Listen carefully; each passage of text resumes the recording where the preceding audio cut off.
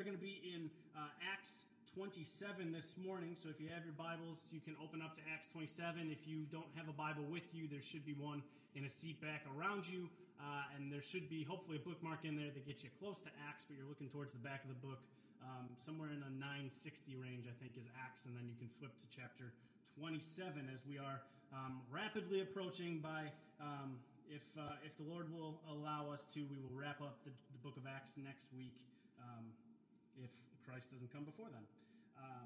As you turn in there, I'd like to thank our audiovisual team. Our AV team does a lot to make it so that we can see words on the screen and so that you can hear things on the microphone, so the live stream can work as well for those weeks where you can't be here with us in person. So our AV team, Peter and David, have done a lot to care and serve and love for us. So thank you guys for being here early, for taking care of slides, taking care of tech problems. We very much appreciate what you guys do. If you are interested in jumping in as part of the AV team, we will train you. Even if you're like, hey, I can barely turn my computer on, that's okay. We can do step-by-step training. We will get you plugged in and connected. If you want to serve, if you want to help and be part of that team, we would love to have you be part of that. You can use the Connect cards that are in the seat backs around you, circle AV team, and we'll get you plugged in and connected for that ministry. So as we begin, there's a question that people have been wrestling with for a long time. The question is, why do bad things happen to good people? Really, it's the problem of evil, right? It has confused and confounded people throughout history, right? What about karma? What about cosmic justice? Why are bad things part of this world? And it seems like a very large and difficult question, right? Why do bad things happen to good people? It seems like a very large and difficult question if you don't have a grounding and foundation in God and the Bible. Because when you begin to understand the scope of influence that Adam and Eve's rebellion, how their sin poisoned everything from humans to nature, so that even those who in history that we would consider good or righteous are majorly flawed and corrupt. Right? Liars and drunks and murderers and sexually immoral, like those are the good ones. Those are the ones that we hold up as the pillars of faith. And yet God uses them for his glory. God brings good through them. And when you see the goodness and justice and holiness of God and his desire to see things redeemed and renewed and restored and reconciled back to himself, put back together, the problem of evil doesn't seem like such a problem so much as it's the symptom of sin that has entered the world. But it is being ultimately and will ultimately be dealt with by God. What I think the better and maybe more difficult question for us to ask and wrestle with is the one we're going to wrestle with this morning. Why? Why is it that we can be in the will of God and still deal with hardship? Why is being in the will of God still hard? Why is it that I can be obeying God, trusting him, following a clear path he has laid out before me, and yet I still face obstacles, pain, suffering, and persecution? If I am a child of God, redeemed, restored, loved, chosen, holy generation, royal priesthood, son of God, why is it then that being in the will of God is still hard? Why don't Christians have like an invincibility bubble around us after salvation to help us avoid the hard stuff of life when we are obeying and doing the right thing? Why is being in the will of God still hard? That's the question we're going to wrestle with this morning, and I hope to give some insight into it as we look at Acts 27 and we get closer and closer to finishing up this book. So I'm going to pray, and then we will jump in. So please bow your heads and pray with me.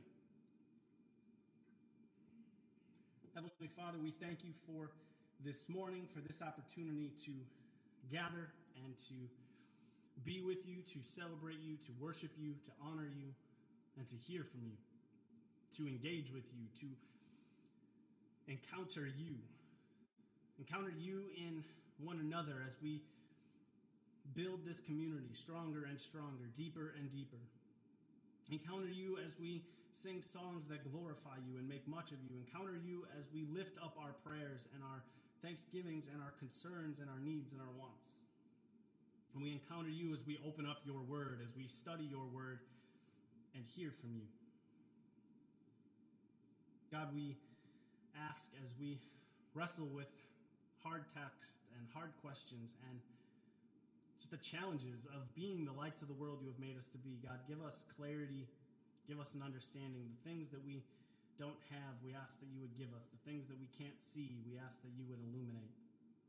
God, help us to have a deeper and deeper desire to know you more and more.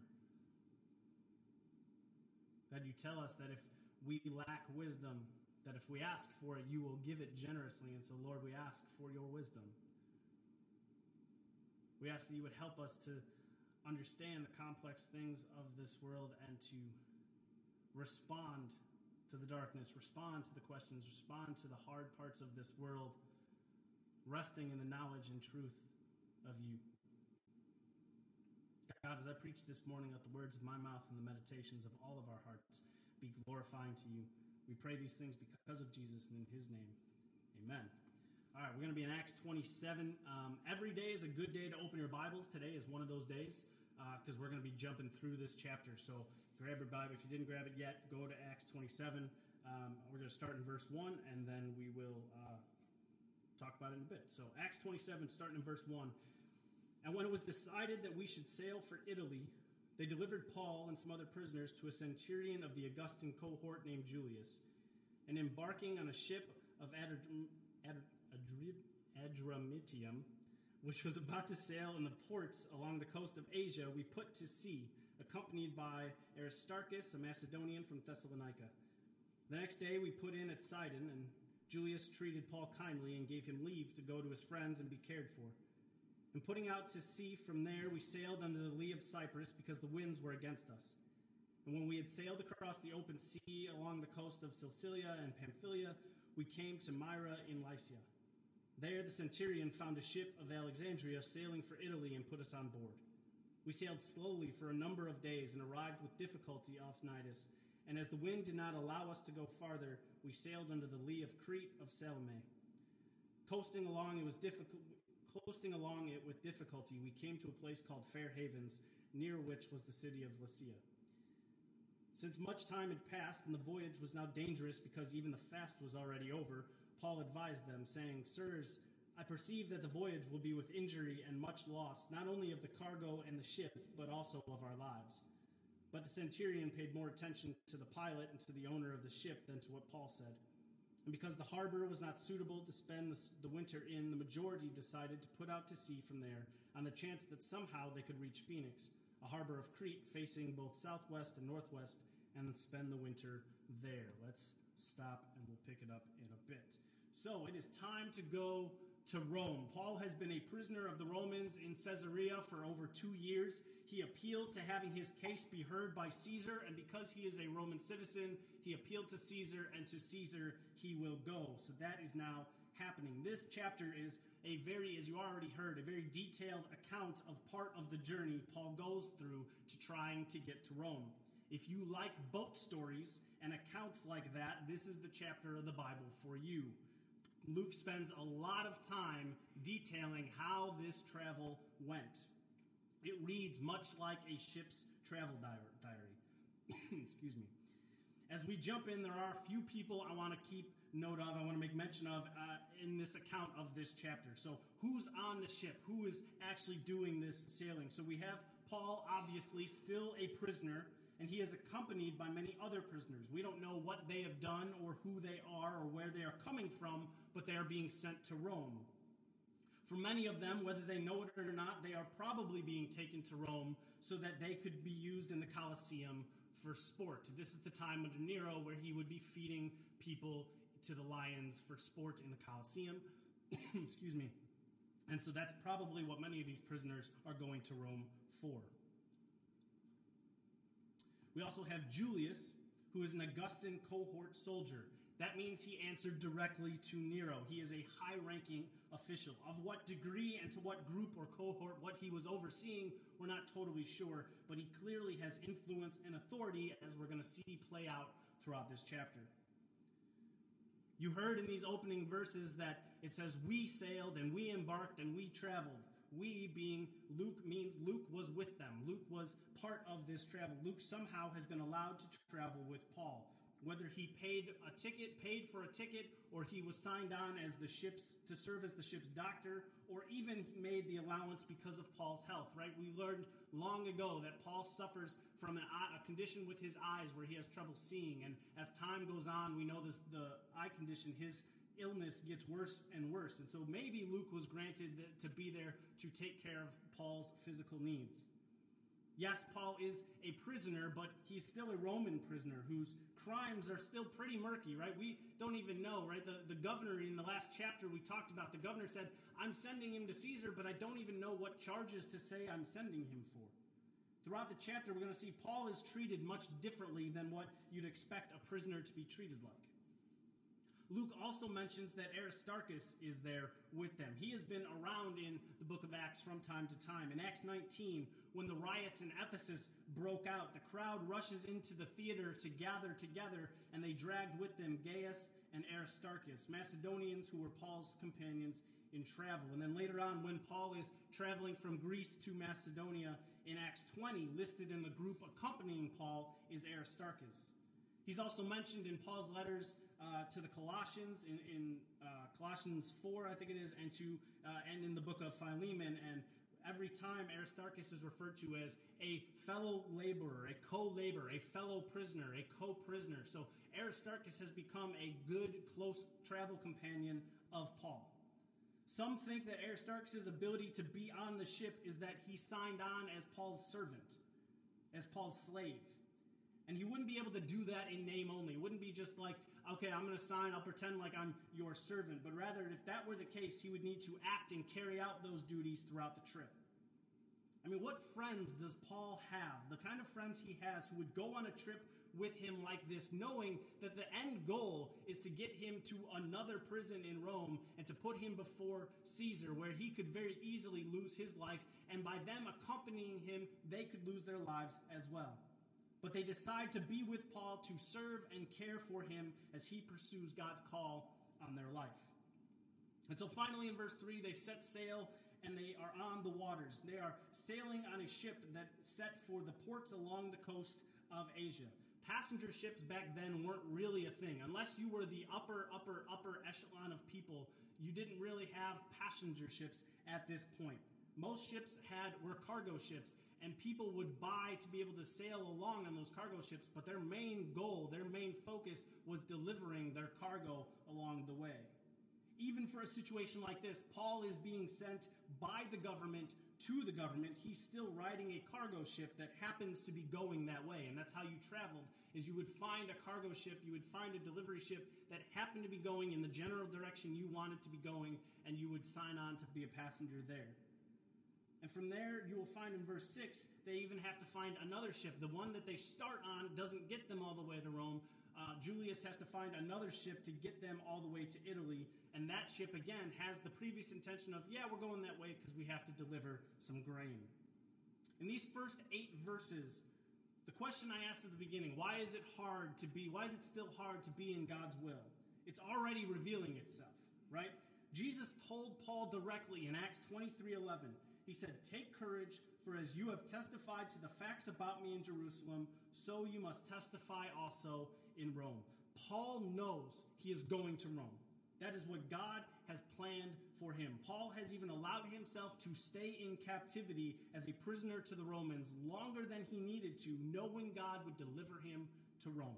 There is no question or mystery about what the will of God is for Paul in this situation. It is for Paul to go stand before Caesar. And with all that said, though, if we look at these first 8 verses, in verse 4 it says, "We sailed under the lee of Cyprus because the winds were against us." In verse 7, "We sailed slowly for a number of days and arrived with difficulty because the wind did not allow us to go farther." Verse 8, "We were coasting along it with difficulty." Why is this trip so hard? Why is it so difficult? Why is it so slow if this is what God wants? The things slowing them down in this early parts of the trip are the winds. They haven't even hit the storms yet. Spoiler alert. The winds are against them. But who's in control of the winds?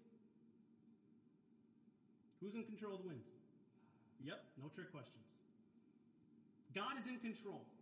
Matthew 8, Jesus and the disciples are on a boat. They're in the middle of a storm, and it says they woke him, saying, "Save us, Lord, we are perishing." And he said to them, "Why are you afraid, O you of little faith?" Then Jesus rose and rebuked the winds and the sea, and there was a great calm. And the men marveled, saying, "What sort of man is this, that even wind and sea obey him?" God is in control of all things at all times, including the winds, keeping Paul and his companions from getting to Rome in a timely manner. So what gives? I'm being obedient to God. I'm trusting his will. Why are things still so hard? Before we wrestle with that question, I want to get a fuller picture of just how hard things were for Paul. In verses 8 and 9, these early steps of travel take so much time, it tells us that they are caught at this awkward part of the year. In verse 8, it says, we see that the ship has coasted to a place called Fair Havens. And then it tells us that the fast was already over, the fast being Day of Atonement, Yom Kippur. What Easter, which is April 9th, 10:30, be here. It's going to be awesome. Invite your friends and family. What Easter is for us as Christians, Yom Kippur is and was for the Jewish people. And it happens around, basically it'd be around our October, early October, late September, somewhere in that range. And so the weather is starting to turn and getting rough for sailing. At this time of year, in the winter months, the Mediterranean Sea can be very unpredictable. Storms over the waters kind of just happen out of nowhere. Paul, even though he is a prisoner, seems to have enough respect from the crew as he is allowed to give his input and opinion about what they should do. And while they don't actually listen to his suggestion, they don't take his suggestion, they do listen to him. He tells them, look, it's a bad idea to sail right now. We should just harbor here in Fair Havens. It's a nice name of a town. And the ship, we can post the ship up in the harbor and just wait out these winter months here. Now, Paul is not a professional sailor, but he knew and had experienced enough. He has been traveling for a long, long time. And in 2 Corinthians 11, which was written prior to this account in Acts 27, 2 Corinthians 11 tells us by this point in Paul's life, by Acts 27, Paul has already been part of 3 shipwrecks. So he knows intimately what it means to sail at inopportune times and to make bad decisions on the sea. He has been shipwrecked 3 different times. Paul's warning in verse 10 is that if they continue, there will be much loss of cargo, of ship, and possibly even of their lives. After taking in all of what Paul has to say, as well as what the sailors have to say, while he isn't the captain of the ship, the centurion Julius, because he works directly for Nero, he was kind to Paul. He gave Paul the chance to go ashore and see some of his friends. And so he has an affinity for Paul, and he hears from Paul, but then he hears from the sailors, and he took the opinion of the professional sailors over Paul's. Kind of makes sense. The sailors decide the harbor in Fair Havens was not suitable to spend the winter in. This is partially because the way that harbor was positioned on the bay, it was exposed to the winds and the tumult of the sea from multiple angles and didn't have clear safety. The cargo aboard the ship needed to be protected. The captain and the crew make their money, make their living over being able to deliver this cargo, and they want it to be safe. Along with that, Fair Havens is a tiny little harbor town. The crew of the ship were not excited to spend months on end in this tiny town with nothing to do. Instead, they say, let's go to Phoenix near Crete. It's only about 40 miles up the coast. It's a bigger, better harbor. If we got to hold up for the winter, we might as well do it there. They basically say, look, we're the professionals here. It's not that far. We can make it. It seems like their pride and ego took over, and they decided they're going to sail for Phoenix in spite of the weather. You ever have someone give you advice or instruction, and you decide to not agree with them, and then it just blows up in your face? I know you guys, that doesn't happen to you. It's happened to me a couple of times. In high school, I was part of a swim team, and the end of the season was coming up. We had to, and so as we got to the championship meet, all the guys were shaving our heads. So at swim practice, we all shaved our heads. We all took it down to like a 0 on like no clipper, right? But there's still a little bit of hair on my head. So I get home and I told my dad, like, hey, we gotta shave this down. This little peach fuzz that's on my head, we gotta shave it down. My dad said, all right, just wait. I'll help you. Let me take care of some other stuff. I did not wait and did not let him help me. So I put some shaving cream on my head and took his old plastic Bic razor and just started to go to town on my head and proceeded to just gouge the middle of my head. Like blood is dripping down the side of my head, and my dad walks into the bathroom and just shocked at, what are you doing? And so he helps me finish up, but then for weeks on end I had this nice big scratch mark up gouge out of the top of my head because I just didn't have any patience and thought, what's so hard about this? I could do it myself. Sometimes when someone gives you advice, when someone tells you that they want to help you, when someone wants to be helpful and give you some instruction, listen to them. This crew didn't want to listen to Paul. They thought they knew better. And because of that, things are about to go very, very poorly for them. Verse 13 of chapter 27, it says, "Now when the south wind blew gently, supposing that they had obtained their purpose, they weighed anchor and sailed along Crete close to the shore." As soon as the south wind blew gently, the crew assumed, okay, see, we were right. We're going to get this nice south wind. It's going to push us to Phoenix. It's like 40 miles. It's not that far. This is a good sign. This validates our decision. We're going to go. Just because something is easy doesn't mean it's from God. And just because something is hard doesn't mean it isn't from God.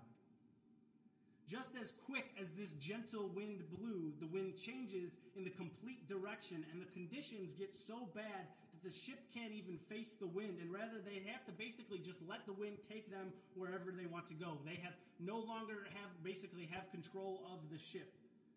They can't go where they want to, and they go against the course they want to go. They are basically having to sail in the opposite direction because the wind is so strong. Again, we see in verse 16, they are with difficulty, they are progressing along. The storm has gotten so bad that the crew had to add supports to the timbers of the ship, to the structure of the ship. You ever drive and you get to a red light and the car in front of you has the bungee cord hanging like close to keep the trunk closed, or like to keep the bumper up, or the real special ones where they're doing both and like this car is held together by bungee cords, or maybe you drove that car, some of you. That's basically what's happened. They take some straps and they have to strap the ship down so that it would support, so it would be able to go through this storm and not fall apart. The crew begins to fear that they'd be stuck on the Cyprus, which was a major sandbank that was a notorious place that would wreck and destroy ships. It was one of the biggest hazards of sailing the Mediterranean Sea was you had to avoid the Cyprus. Basically, they called them the Cyprus Islands. That's how big these sandbars were. It's an easy way to get stuck. The boat could get stuck there, get lodged, and you're stuck in the middle of the sea and basically stuck and left for dead there. Because of their concern for the potential danger, they basically just had to go with the wind and give up on the possibility of navigating through this storm. Right? You ever heard the phrase, if you can't beat them, join them? For these sailors, it was, if you can't beat the storm, join it and hope it doesn't throw you into some rocks. They were kind of at the storm's mercy. Things are getting so bad that it says the next day they start losing some of the cargo. They start tossing some of the cargo overboard to gain control of the ship, to make it lighter so it's not so heavy in the water. Now again, the ship's main point, its main purpose for existence is to deliver grain. The livelihood of the captain and crew depends on the delivering of this cargo. So for them to decide to throw it overboard reveals the desperation of the situation. Verse 19, things don't get better on the third day. They have to now start getting rid of all of the equipment other than what was the bare essentials to sail. They start getting rid of extra sails. They can start getting rid of extra pieces, whatever they can to lighten the load. They have launched into the ocean the things that would make them money. And then they have launched most of the equipment needed to get them to a place to try and make all of the stops necessary. Gone is the hope and plan of trying to make deliveries and land at ports. Now it is about, we need to survive. Verse 20 says, the storm does not let up. No sun, no stars, no moon, just clouds. Clouds and rain and waves and wind. Their source of income was dwindled. Much of their tools are gone. Their source of navigation, the sun and moon and stars, was gone. They were being completely thrown around by the elements. Hope has been on the decline with every passing hour, and now days of being beaten down, the morale of the people. It says in verse 20, all hope of our being saved was at last abandoned. This continues on for 11 more days. By day 3, all hope was abandoned. And then for 11 more days of this continues. The crew is exhausted and overwhelmed. So defeated by the situation, we see in verse 21, they haven't even eaten in days. You ever get to that kind of place? So overwhelmed and inundated and overloaded by life that you just stop taking care of yourself? Where even eating seems like a challenge or something you just forget to do because you are so consumed with everything else weighing you down. Storms and chaos and deadlines and responsibilities and relationships and thoughts and feelings and decisions and expectations and failures pile up one after another, and it seems like just taking another step is too much, let alone going to microwave some mac and cheese for yourself. In the midst of this dreary situation, Paul stands among the men and he speaks a word of hope. It says in verse 21, since they had been without food for a long time, Paul stood up among them and said, men, you should have listened to me and not have set sail for Crete and incurred this injury and loss. Yet now I urge you to take heart, for there will be no loss of life among you, but only of the ship. For this very night there stood before me an angel of the God to whom I belong and to whom I worship. And he said, do not be afraid, Paul. You must stand before Caesar. And behold, God has granted you all those who sail with you. So take heart, men, for I have faith in God that it will be exactly as I have been told. Men, you should have listened to me. Even Paul isn't above a good I told you so. Actually, though, I don't know how much. I mean, it's probably a little bit of I told you so. But more so, I think what he's saying is, look, I was right before. And you should have listened to me then. So listen to me now and actually believe what I have to say. He said in verse 22, take heart. Be strong. Have courage. Because there will be no loss of life. We will all survive. The ship won't survive, but we will. How do I know this? And he tells them he heard from an angel. And what does that angel say in verse 23? The angel starts with, do not be afraid, Paul. Paul knew the promise of Jesus, that he would get to Rome. He knew he was pursuing the will of God. But even Paul was starting to have some doubts. Even Paul was starting to have some worries and some fear as this storm raged on. You don't need to tell someone, don't be afraid, unless they are afraid. Paul was afraid of the situation, and the angel reassures him of his need to go before Caesar.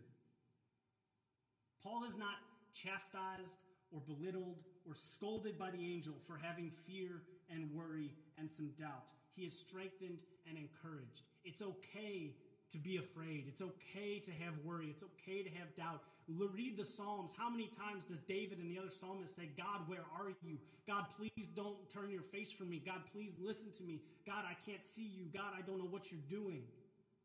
Those are valid and good prayers to pray.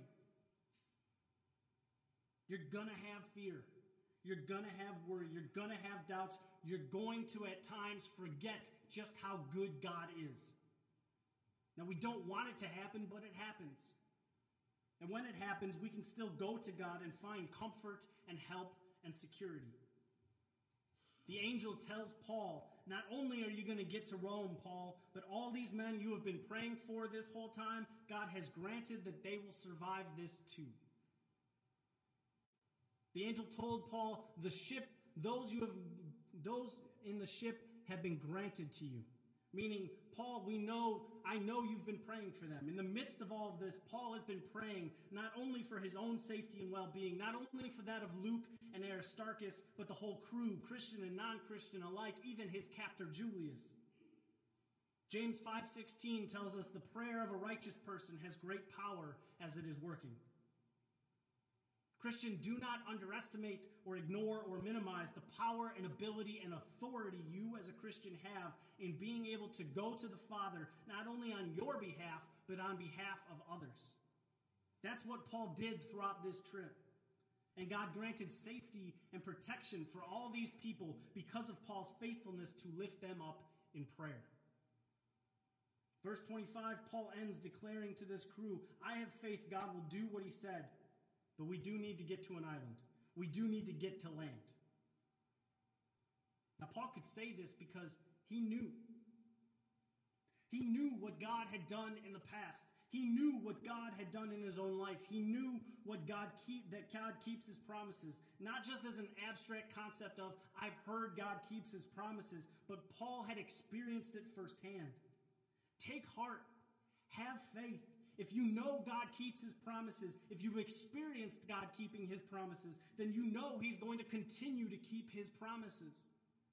Paul needed to share this faith with the crew because things continued to be difficult. Verse 27, it says, it's been 14 days, 2 weeks of no sun, no stars, no moon, nothing but rain and wind and waves and hard sailing. It has been exhausted. Everyone is physically, emotionally, mentally spent. It says in verse 27, it's now midnight. But some of the crew starts to hear something. They start to hear the waves crashing on the rocks. They suspect they're near land because they hear it. They can't see it, but they hear it. And so the crew starts to take measurements. They start to see how deep the water is, and they're seeing it get deeper or get shallower and shallower, meaning they know they're getting closer and closer to land, but they can't see anything. And so to make sure that they don't crash into some unseen rocks, they put down anchors to hold till daybreak. That way they could at least see where they're going. And it says they put down these anchors, and as that happened, they clung to the only thing they had left, prayer for daybreak. They put their 4 anchors down, everything they had left to weigh the ship down, to keep it as best in place as they could. And they just prayed for daybreak to come. But this potential of land, this potential of getting off this ship and onto some dry ground, it wasn't enough for some people. In verse 30, it says, as the sailors were seeking to escape from the ship and had lowered the ship's boat into the sea under pretense of laying out anchors from the bow, Paul said to the centurion and the soldiers, unless these men stay in the ship, you cannot be saved. Then the soldiers cut away the ropes of the ship's boat and let it go. Even though the whole crew was assured by Paul that God would protect them, there were some that weren't trusting the promise. It says a group began lowering a boat, lowering a dinghy into the sea, giving a bogus reason that we're going to put some more anchors out, but really they're just looking to escape. See, it's one thing to hear the promises of God, to even see and hear the confidence of another person that what they have in God. But to have it for yourself, that's another thing entirely. See, I can pray for you, and I do. And I can open the Word with you, but I can't make you believe. I can't will you into becoming a Christian, into growing deeper and deeper in your faith. At times, I wish I could. There are people in my life who I love deeply, who I wish I had the ability to do something that only the Holy Spirit can do. It's your decision as to whether or not you put your trust and belief in Jesus Christ and for his sacrifice of dying on the cross for your sins. I can't do it for you. No one else can do it for you. Some of the sailors heard this, but they didn't want to believe it for themselves. They believed they were better off on their own and decided under false pretenses, we're going to make a break for it. Paul finds out about this plan and tells Julius, if the crew leaves, we cannot be saved. But Paul, you already told us everyone's going to survive. Everyone will be saved. So what's the deal? Sometimes God makes promises, and those promises involve man's action.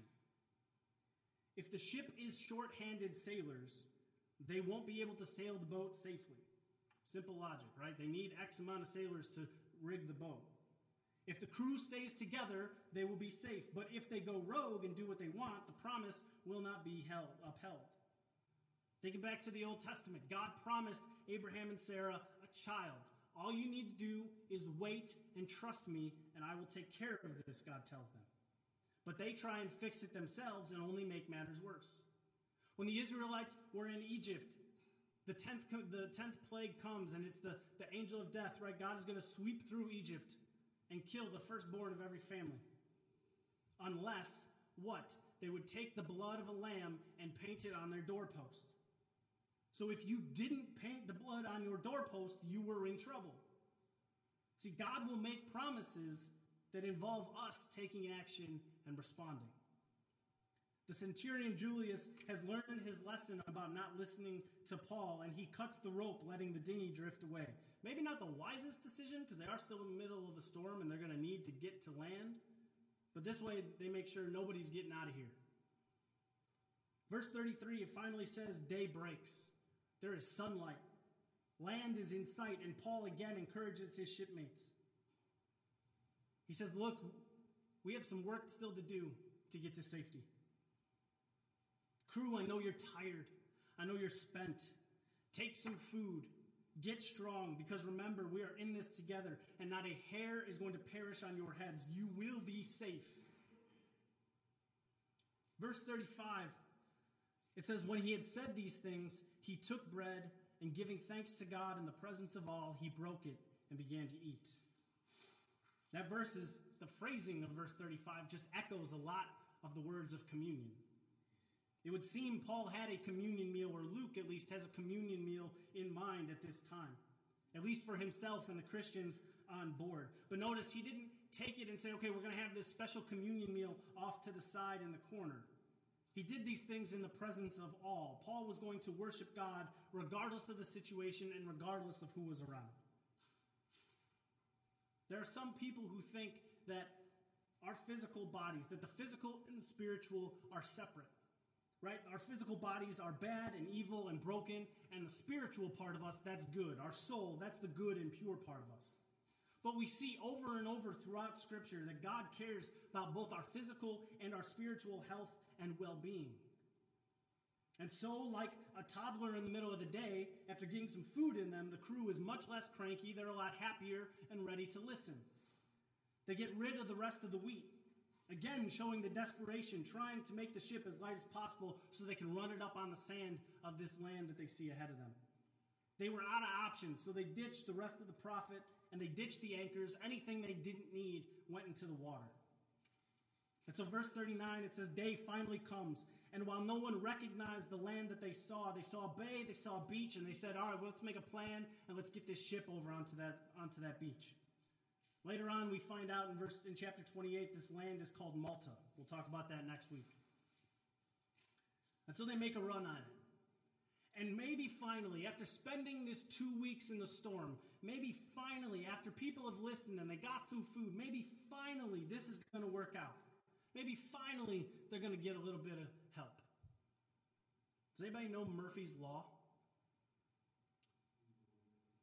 Murphy's Law is anything that can go wrong will go wrong. It says in verse 41, but striking a reef, they ran the vessel aground. The bow stuck and remained immovable, and the stern was being broken up by the surf. The ship hits a reef. They couldn't see it. And so the bow, the front of the boat, gets stuck, and the stern, the back of the boat, which has already endured much damage from being stuck in this storm for 2 weeks, gets beaten by the waves, and it is breaking apart at this point. As all of this is happening, the soldiers decide, well, everything's in chaos right now. I think what we need to do is kill all these prisoners. Paul wasn't the only prisoner on board. There was a group of them. This way, if we kill all the prisoners now, before this boat falls apart, they can't swim away, they can't try and escape us. Because under Roman law, and we've seen this play out in Acts many chapters ago, under Roman law, if a prisoner escaped a soldier in charge of them, that soldier would be charged by the death penalty for letting the prisoner go free. So the guards are looking out for themselves once again, and they want to take care of the prisoners. But it says Julius the centurion wants to save Paul. He makes sure this doesn't happen. The centurion clearly has favored Paul throughout this whole journey. Everyone is ordered to swim or float their way to land. Whatever you got to do, get up onto that beach. And so it was that they were all brought safely to land, is how chapter 27 closes. Exactly what God told Paul would happen did. The ship and the cargo were lost to the sea. But not a person on the ship lost their life. God's word never fails. Why is being in God's will still hard? Sometimes we find ourselves in the midst of hard circumstances as a result of our own poor decision making. There are consequences to our actions, but that's not what we're talking about here. I'm talking about when I'm doing the right thing, I'm obeying, and still wave after wave is knocking me around. Well, for one thing, do not ignore the very real existence of Satan. He is a liar and a destroyer. His whole goal is to ruin and corrupt and hurt and attack those who would follow Jesus. So if you are following Jesus, if you are pursuing him and in line with his will, expect opposition, expect obstacles, expect Satan to attack. But in that expectation, remember that he who is in you is greater than he who is in the world. God and Satan are not yin and yang. They are not two sides of the same coin balancing each other out. God is in control of all things at all times. He is all-powerful, all-knowing, and eternal. Satan is not. He is subject to what God allows. So trust and rest in who God is as you weather these storms. But even if what you are experiencing is from Satan, why wouldn't God just say, that's enough? Stop. Hands off. 2 weeks at sea in the midst of a storm seems a bit excessive, God. So why is being in God's will still hard? There's purpose. Because it can strengthen our faith.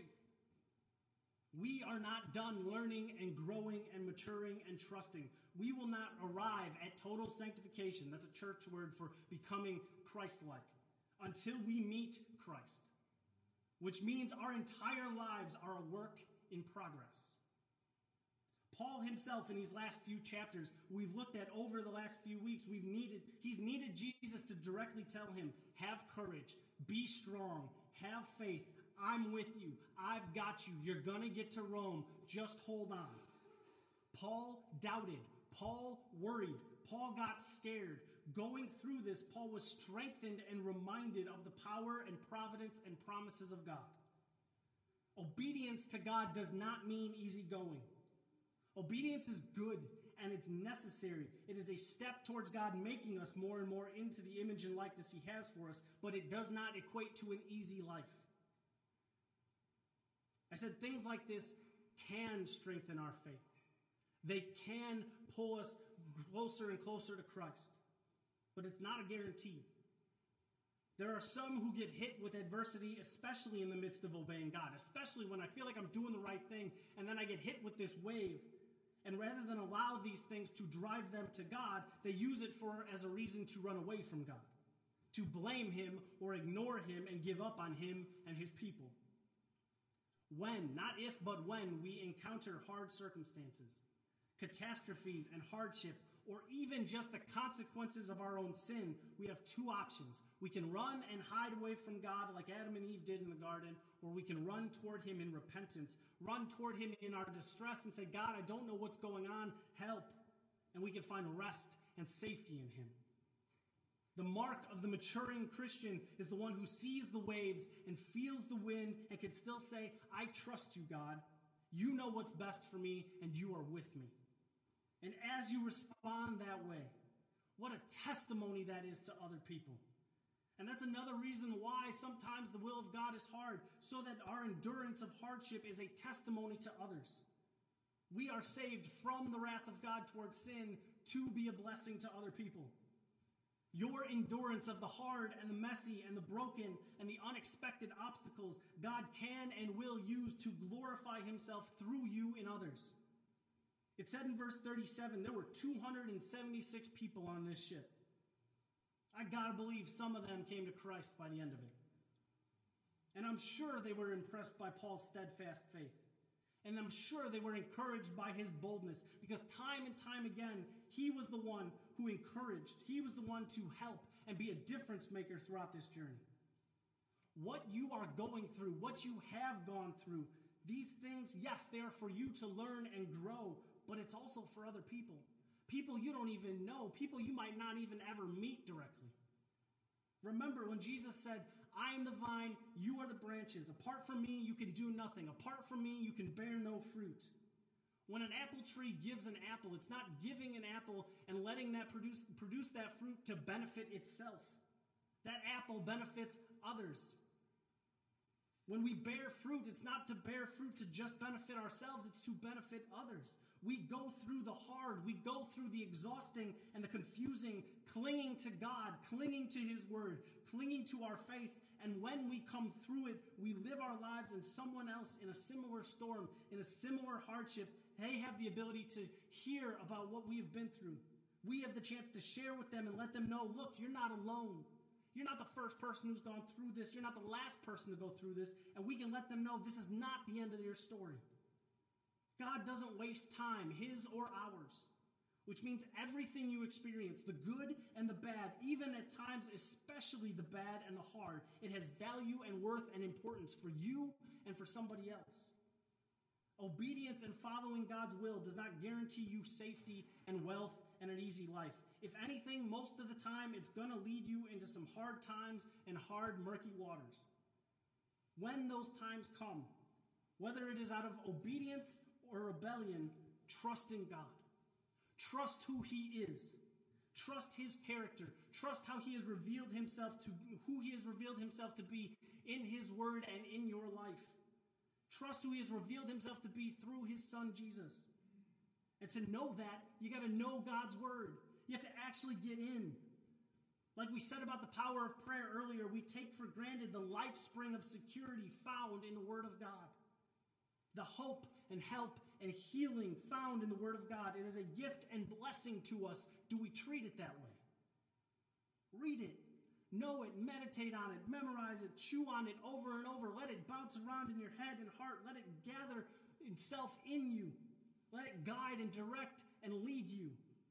And as you do that, you get to do it as part of a community of believers, part of the gift that is the church. You have a community to lean on, to trust and confide in and walk with. Paul was stuck on this ship, but he was stuck and he had friends with him. He had Luke, he had Aristarchus. He had guys he could be open and honest with and say, you know what, I'm tired, I'm worried, I'm scared, and I need your friendship and I need your prayers. You aren't alone. God promised you, if you are His, if you have put your faith in the life, death, burial, and resurrection of Jesus Christ for the forgiveness of your sins, He will never leave you nor forsake you. He is with you even till the end of the age. That can be you today, right now, if it hasn't been. If you have not placed your faith in Christ, that can start today by admitting your need for a Savior, believing Jesus, God in the flesh, died on the cross for your sins in your place, and choose for Him to be your Lord and Savior. As Christians, we want to obey. We want to walk with God in closer relationship with Him. We want to make decisions and live in such a way that glorify Him and are in line with His will. Not because it makes things easy, not because it makes things clearer or simpler, but because we love God, because we trust God, because when we obey Him, we are exactly where He wants us to be, where it is best for us to be, where He is growing us, where He is shaping us and sharpening us, because using us to help others. And when we are fully relying on Him who called us out of darkness and into His marvelous light, that's who He is. That's what He does. He calls us and He says, I have a plan for you. I have purpose for you. All of that stuff you walk through, every storm you rode through, I got a purpose and a plan for it. Let me show you. That's who He is. That's why we still endure hardships, even when we're obeying, so that He may be glorified in and through us. Oh my, may we be a people who respond to Him with thanksgiving and trust and dependence on Him in all of our seasons, in all of our situations. And when the winds blow and the waves crash, remember, He is with you and He's for you. You can use this storm. He will use this storm for your good and His glory. Let's pray.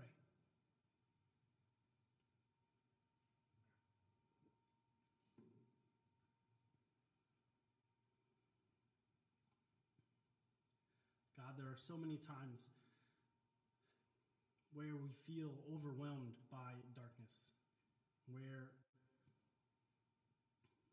we know we are walking in step with You. We know we are with You, and you are with us, and yet still we find ourselves in hard places, dark places, overwhelming places, and it is confusing and troubling and makes us doubt and makes us question things.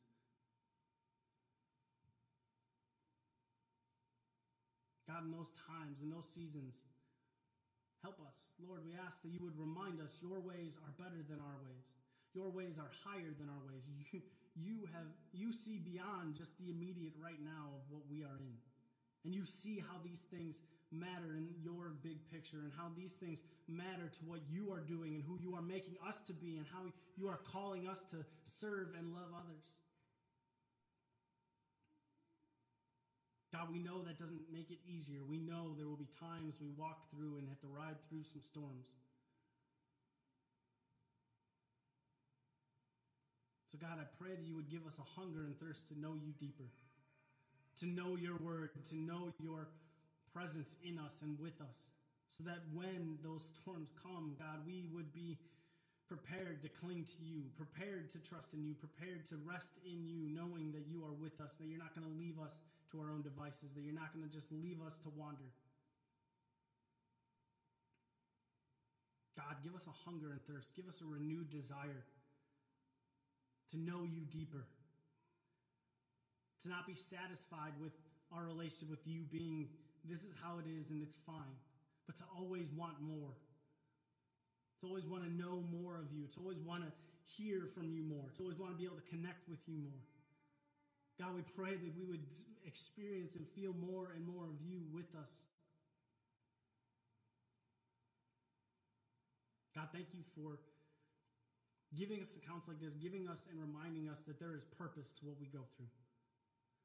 That this life is not random chaos and happenstance, but this is divinely directed by you. That you have a purpose and plan for everything we experience. There are no coincidences. Help us to remember that. Help us to trust that and actually live like we believe that. And Lord, when those opportunities come, when those relationships show up, when those interactions show up, where we can be a blessing to others, help us, God, to know and to see it and to step into it and to trust you're going to give us the words to say and the things to do. God, we thank you for being the one who is in control of all things at all times, for reminding us that there is nothing random, that you have a purpose to all of this. That while it doesn't make the storms any less stormy, it does help us to remember to look toward you. You have made us to be the lights in the darkness. Help us to shine those lights brightly. We pray these things because of you, because you're good and awesome at all times. And in Jesus' name we pray. Amen.